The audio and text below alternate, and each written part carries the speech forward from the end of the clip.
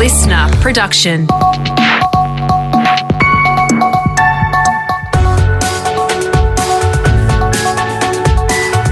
Your morning agenda with Natasha Belling. Good morning. Thanks for your company. Let's check what's making headlines this Monday, the 19th of July. There's growing concern New South Wales health authorities are struggling to stop Sydney's COVID outbreak spreading, despite tough new restrictions announced over the weekend. The state recorded 105 new infections yesterday. 27 of those were still infectious in the community. The New South Wales Premier announced a harder lockdown on Saturday, shutting down all non-urgent construction and non-essential retail, with residents in key hotspots across Sydney's southwest, apart from emergency workers, unable to leave their local government areas. And in an extra bid to stop movement across the Greater Sydney region, public transport services will be cut by up to 50% over the next 2 weeks, and parents are again being urged to keep their children at home, with many teachers also now ordered to stay off the school grounds. New South Wales contact tracers are scrambling to find the source of 66 infections, which are yet to be linked to a known case or cluster. Epidemiologist Professor Mary Louise McLaws has told the project restrictions for Greater Sydney will need to be in force for longer than 2 weeks. You could lift some small restrictions off, but then you wouldn't be able to lift all of them off until 28 days after that first zero of anybody out in the community that hadn't been in full lockdown. Expect another 2 months before we've absolutely eradicated it. Meantime, there are also reports this morning that Victoria's lockdown will be extended. The snap shutdown was scheduled to end tomorrow night, but now there's speculation it will be in force until at least Friday. 16 new infections were recorded in the state yesterday, but in some good news, they're all linked to known cases. Here is Victorian Premier Daniel Andrews. The next 24 hours, the next 48 hours are obviously critical, not just in the centre of Melbourne, but right across our state. And I would have thought that a case in Mildura just makes the point that when it comes to the spread of this virus, it's actually a very small task, a very easy thing for this virus to get from one end of Victoria to the other. Just 5 days from the opening ceremony for the Tokyo Olympics, and a COVID scare has rocked the athletes' village.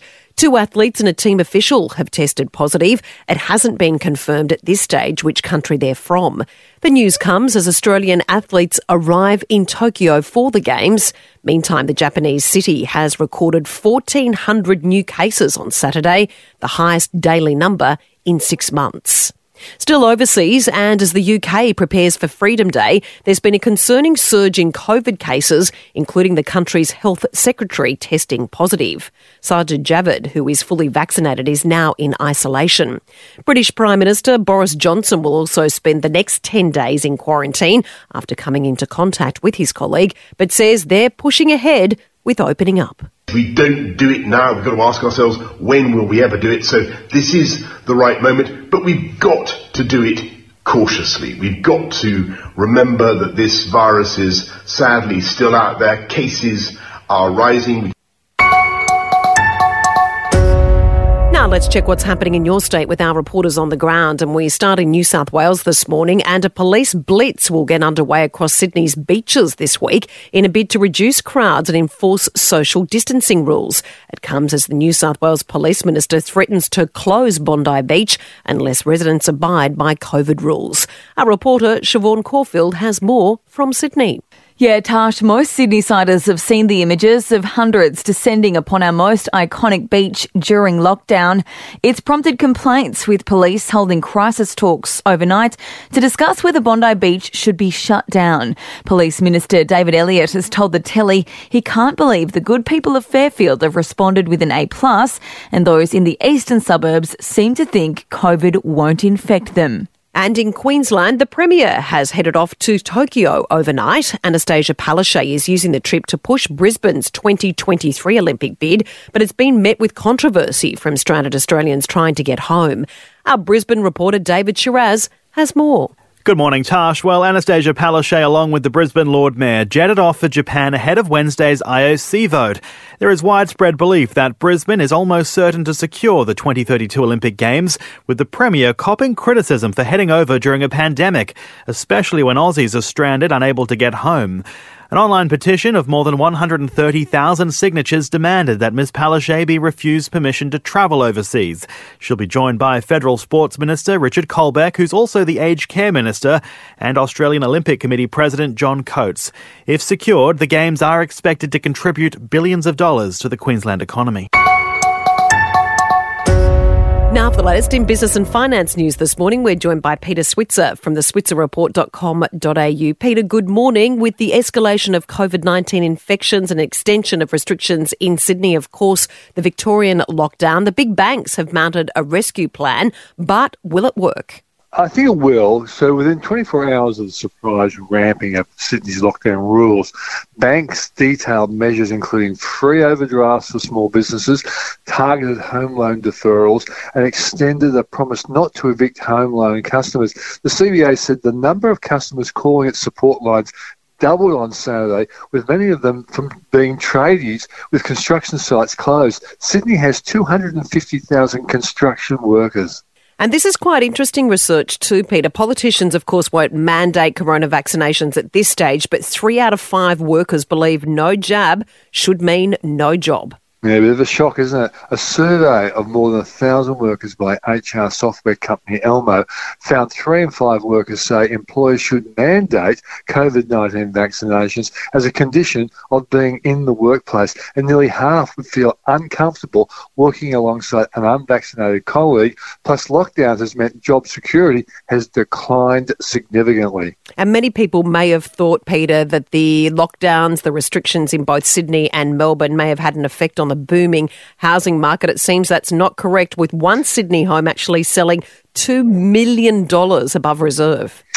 Yeah, we are addicted, aren't we? The Kangaroo Point home sold for, wait for it, $4.2 million, which was nearly $2 million over the reserve, and it was sold online in 50 minutes with 19 bidders. And despite the lockdowns, the auction clearance rate was 77%, but that was down 8.5% from before Sydney's shutdown. Melbourne's clearance rate was 76.4%. It's extraordinary. Thanks so much, Peter. Cheers. Time for sport now with Brett Thomas. And Brett, the Swans and Giants are bracing to be without some of their big stars after visiting the Wallabies COVID exposure site. Yes, plenty of drama before the Sydney Derby yesterday at Metricon Stadium. Toby Green and Callum Mills among 8 or more AFL players facing 14 days of hard quarantine in Queensland. This is causing chaos for both teams and the AFL. 5 players pulled out of that match last night with a site upgraded to Tier 2. So they attended the Wallabies-France match in Melbourne last Tuesday night, and that will cost them a couple of weeks there in quarantine. It added so much drama to that match, and John Longmire praised his side's effort in storming back from 35 points down to beat GWS. To say it was a good win probably be an understatement. You know, just an unbelievable effort when you consider we probably had enough reasons just to not keep going. The players' ability to be able to dig in and push against the tide when things weren't going well and recover and then go again was outstanding. In the other results yesterday, the Blues finals hopes are still alive just after coming from behind to beat the Pies, and the Bombers moved into the top 8 with a win over North Melbourne. And Brett, a Lachlan Lewis brain snap came back to bite the Bulldogs as they threatened to upset the Rabbitohs. Yes, they were leading them at half-time, and then there were words exchanged between the Bulldogs playmaker and Cody Walker. Then next minute, Lewis is throwing Walker to the ground. It sparked a melee and cost him time in the bin, and also cost his side a potential win. They were leading the Rabbitohs at the time. Trent Barrett, the coach of Canterbury, says he's unsure what caused Lewis to act out. Completely out of character. Obviously something's happened for him to react like that. And it hurt us, you know. They scored a try and kicked a penalty goal while he was off the field, and, you know, it was disappointing, but that wasn't the reason we lost the game. In the other results yesterday, Penrith over the Warriors, and the Tigers beat the Broncos yesterday in an impressive win just to ease some pressure on Michael Maguire. And a British Open debutant, love this story, Brett, lifted the claret jug after a flawless final round. Yes, Colin Morikawa was making his first appearance at the Open Championship at Royal St George. It was a bogey-free final round, so hardly any nerves for the American, beating Jordan Spieth by 2 strokes, lifting that claret jug, as you mentioned. Cameron Smith, the best of the Aussies, at 2 under par. Plenty of other sport going on at the Tour de France. Tadej Pogačar capping his dominant display at the Tour. He won the yellow jersey, so overall honours. Aussie Ben O'Connor finished back in 4th. Plenty of drama in the Formula Formula One as well. Lewis Hamilton claiming victory at the British Formula One Grand Prix. He had a collision with Max Verstappen on the opening lap, and his title rival ended up in hospital. Dan Ricciardo was back in fifth. Brett, thanks so much. And the Australian Border Force is investigating controversial British commentator Katie Hopkins after she allegedly threatened to breach hotel quarantine rules. Hopkins was flown into the country to appear on Big Brother VIP, but Channel 7 has now dropped her from the show, saying her comments were irresponsible and reckless. It's believed Miss Hopkins will now be sent back to the UK after breaching her visa restrictions. And that's all you need to know to start your day with your morning agenda. In your podcast feed from 6:30am every weekday morning, you can also find the latest episode in a whole new world of audio by downloading the new Listener app for free. I'm Natasha Belling. Thanks so much for your company. Have a great day, and we look forward to seeing you tomorrow. Stay safe.